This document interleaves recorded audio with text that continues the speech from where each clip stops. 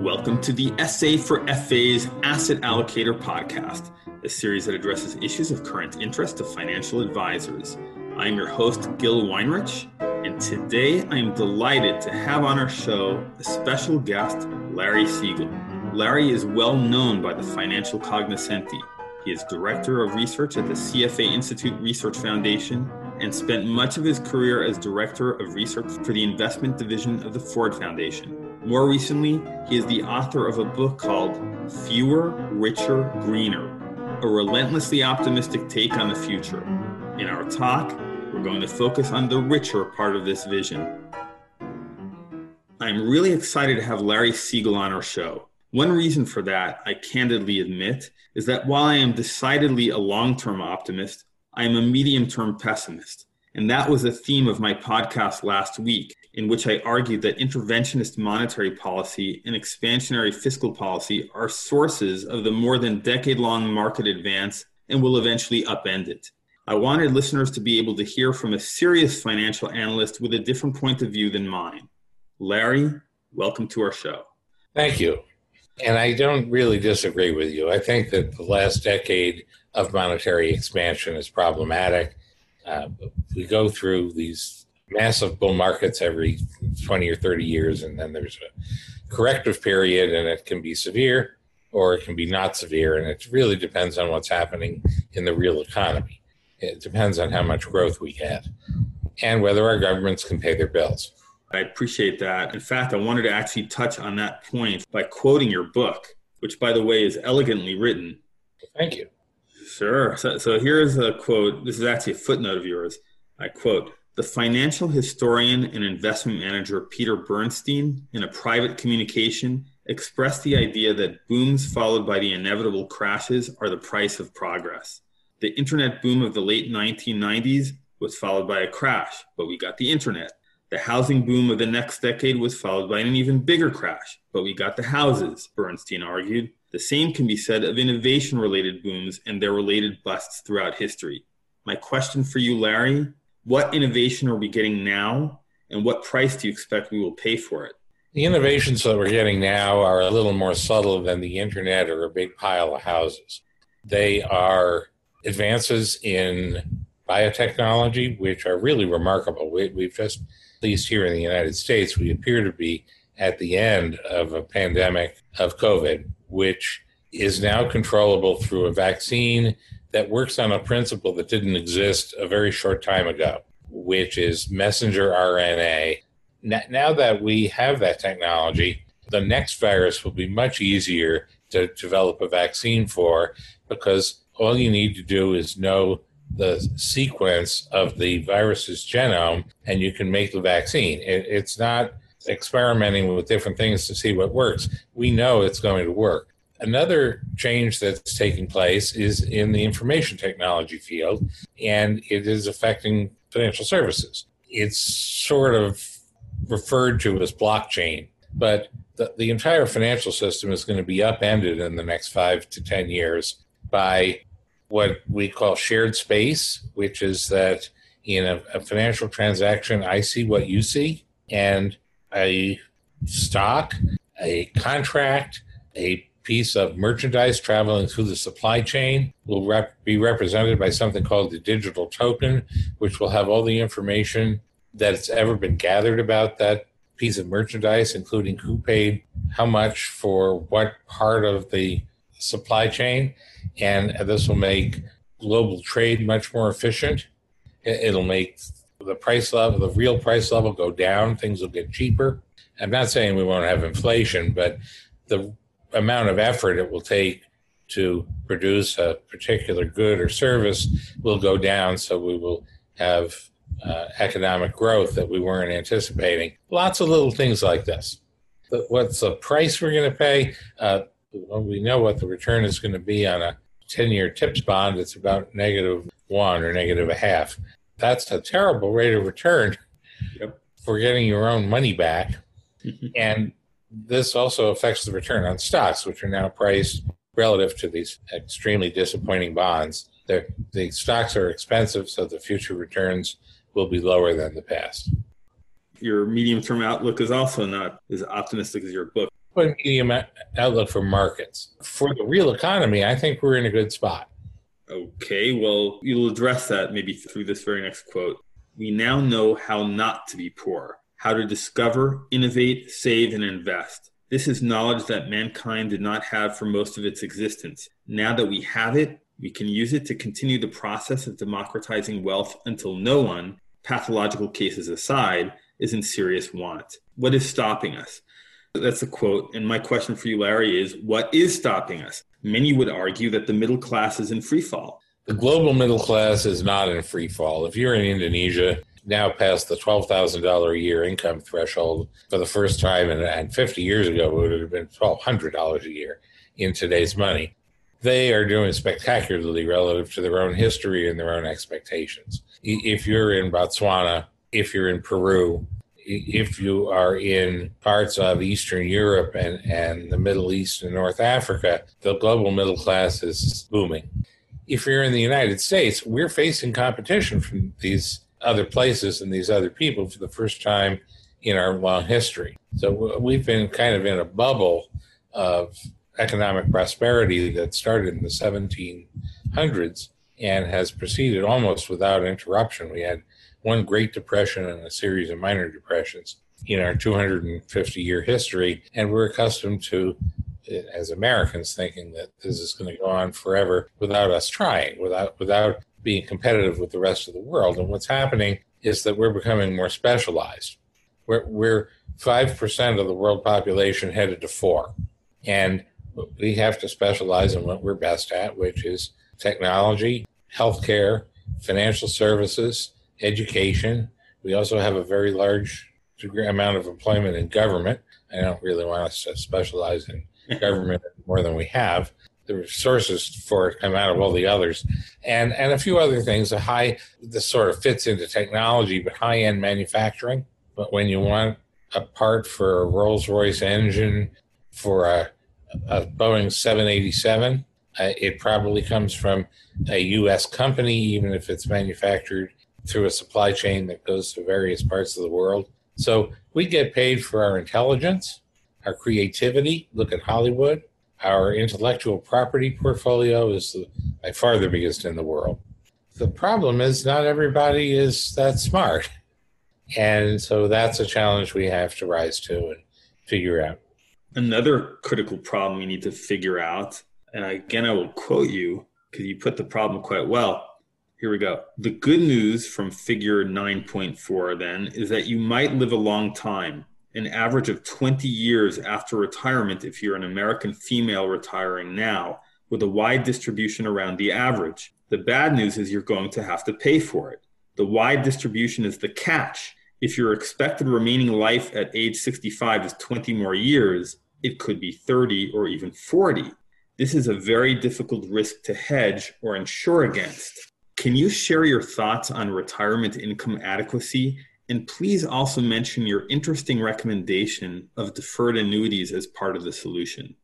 Sure. The risk of outliving your money is very, very serious. If you are 45 and you're out of a job, you get another job. If you're 85 and you've run out of money because you budgeted to live to your life expectancy, but you live another 10 or 20 years, you can't get another job. Who's going to want you? And you're not going to be able to do it. So you have to prepare for this well in advance. And there are two ways to prepare for it. One is very expensive and the other is not. The way that's very expensive is to save for your maximum possible lifespan, which is in the range of 107 if you're a man to 110 if you're a woman. Nobody has that much money. I mean, maybe David Rockefeller does, but I'm not David Rockefeller. So what you would have to do is to spread the income from 30 or 40 years of work over 80 years of life. You'd have to save half your money unless investment returns were really spectacular. And as I've suggested, they're not going to be for a while. The other way is to pool this longevity risk with other people. There's only one legal way to do it, which is to go through the intermediary of an insurance company. Insurance companies offer life annuities where they pay you until you die and then they stop. The price of this would be very high if the benefit started at, say, 65. But if the benefit starts at 85, it's going to be much cheaper for three reasons. One is they have 20 more years to invest the money before they begin the payout. The second is a lot of people won't live that long and they'll never get anything. And the third is that if you do begin to get the payout, many people don't live a long time after that. So you're really trading your money for the possibility of a payout over a very long life. My grandfather lived to 103, and that was a really long time because he was born in 1887 when life expectancy was something like 50. And he wasn't a poor man, but in his late 90s, he ran out of money and had to ask his kids for money, and they were in their 70s, and it's a position you don't want to be in. So the problem with annuities is that they're not very transparent. You need a financial analyst with a specialization in insurance products to understand them and get a good deal and figure out which insurance companies are secure, which have hedged their various risks properly. And not just now, but 40 years from now. But that's really the only way to do it at this time. I'm hoping that a better, more transparent, and more liquid market in annuities emerges as people my age get to need them. We'll see what happens. That's very worthy of consideration. Moving on to the optimism that is the theme of your book, I'm going to challenge that a bit. The U.S. national debt, according to the U.S. Treasury Department, is $28 trillion. Truth in Accounting puts the figure closer to $123 trillion. And let's not forget, there's a lot of corporate debt and household debt as well. Are you a tad less optimistic today about our society becoming richer? Just a tad less. Obviously, if we've consumed already some of the resources we're going to produce in the future, then that cuts into the wealth. I don't agree with the truth in accounting. I believe that if you count every dollar that the government, let's ignore private and corporate debt for the moment, every dollar that the government intends to spend in the rest of the existence of the United States, you get a number that boggles the mind. However, that's the liability side, and it's subject to future negotiation. Social Security benefits will probably be cut in real terms. They've already increased the retirement age from 65 to 67. It'll go higher, although because of the physical difficulty of some jobs, that the option for early retirement with a reduced benefit will remain. I've talked to people at Treasury, and they said, you can't count on, if you're 30 years old, you can't count on retiring with full Social Security benefits at 67 because we don't have the money. So truth in accounting debt is as if I counted all my expenses for the rest of my life, groceries, property taxes, whatever I like to buy, and didn't offset against them the income that I expect to make. I can add up my liabilities and figure out that I'm very poor indeed, but I'm not, because I have an asset side, and it's hard to see the asset side because it's all human capital. It's all in my head. It's whatever I can sell between now and when I croak. So the idea of adding up all the liabilities is sound as long as you recognize that you're just working on one side of the balance sheet and not thinking about what kind of growth is going to be necessary to pay for. Slow growth caused by the aging of the population. And when the baby boomers all die off, well, you don't have to die off. When we've stopped working, the workforce, not the population, but the workforce will be young again, and we'll get some growth from that. When we've all died off, then we won't have the liability overhang. And by 2050, my age cohort, I'm 66, will be so small that it won't count economically, and we'll have a very productive older middle-aged population. Intriguing. Another item that you don't address in your book, but I must ask you because you are an expert in such things. I argued in my podcast last week that discounted cash flows and other tools of fundamental analysis are compromised when the so-called risk-free rate of money has been openly distorted for so long. Is there something to this in your opinion, or are you comfortable using traditional forms of financial analysis when analyzing stocks? I don't think that there's anything wrong with the basic framework of using a riskless rate plus a risk premium. A stock has a required risk premium that's considerable, and that has to be added to the yield on the bond. let's say the equity risk premium is 4, and you're adding it to a -0.5 restless rate, you can discount the stock's cash flows at 3.5%, and you still get a number that means something. It's whatever you can get for the stock. And the market is pricing those stocks at about 30 times earnings. It's higher than I'm used to. It's higher than I'm comfortable paying, but it's not an infinite price, and you'll get a rate of return that's lower than the historical one. Interesting. But not negative. But not negative. Okay. So, for some stocks, it'll be negative. A stock can go to 0. But for the whole market, if it is negative, it won't be negative for decades. It may not be negative for more than just a short time, because when it is negative, decline usually happens all at once. Okay. Then stocks are cheap again, and you have a positive expected return. Right. You suggested mitigating retirement risk with deferred annuities. How do you suggest investors mitigate the risk of loss in the current market, in the stock market? I think that there are 2 options: settle for negative or near 0 real yields on conservative assets. In other words, you save money and then you get to spend the money, but you haven't made anything. Or take the risk of equities and live with the possibility that you're going to lose money for a while. Or I'm not saying the market will start going down right now, but average returns are going to have to be lower at these levels. There's no magic formula that gets you a return that you're used to at these prices. It's going to be lower. You just save more. Okay. So somehow I succeeded in dragging you into the muck of my own negativity. I apologize for that. So my final question is, please, to regale listeners with your most hopeful vision of the future. As I said in a recent talk, in the last 50 years, Eastern China has become as rich as Italy. When I was a kid, my parents would tell me, finish what's on your plate. Children are starving in China. 50 years before that, my father's parents, if he had both parents, told him, finish what's on your plate. Children are starving in Belgium. Belgium is now as rich as we are. China has experienced the greatest wealth creation in the history of the world.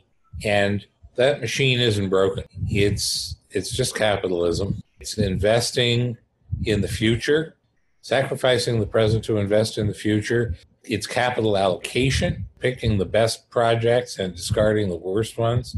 Cut your losses, ride the winners, and use competitive markets to determine who those winners are. And China has a slightly different formula, which is the government helps you pick the winners, but it's not that different. The government picks the winners based on what's making money.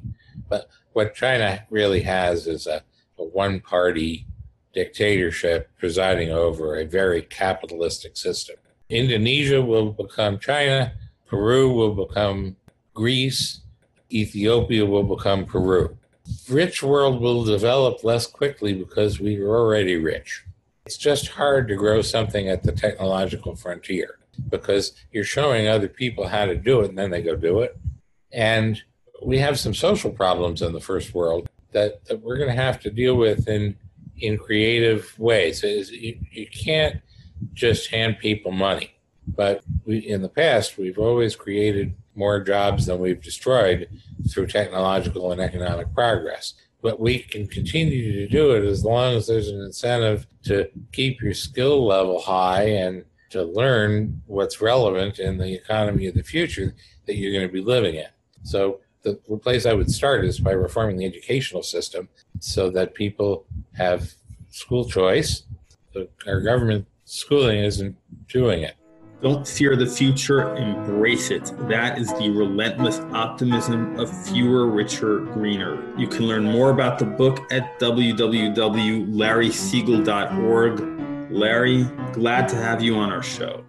Thanks. Could I clarify one thing? Please. They don't know how to spell my name, but they do know how to spell fewerrichergreener.com. And so I put in a very skeletal website that if you click on fewerrichergreener.com, it'll take you to the book.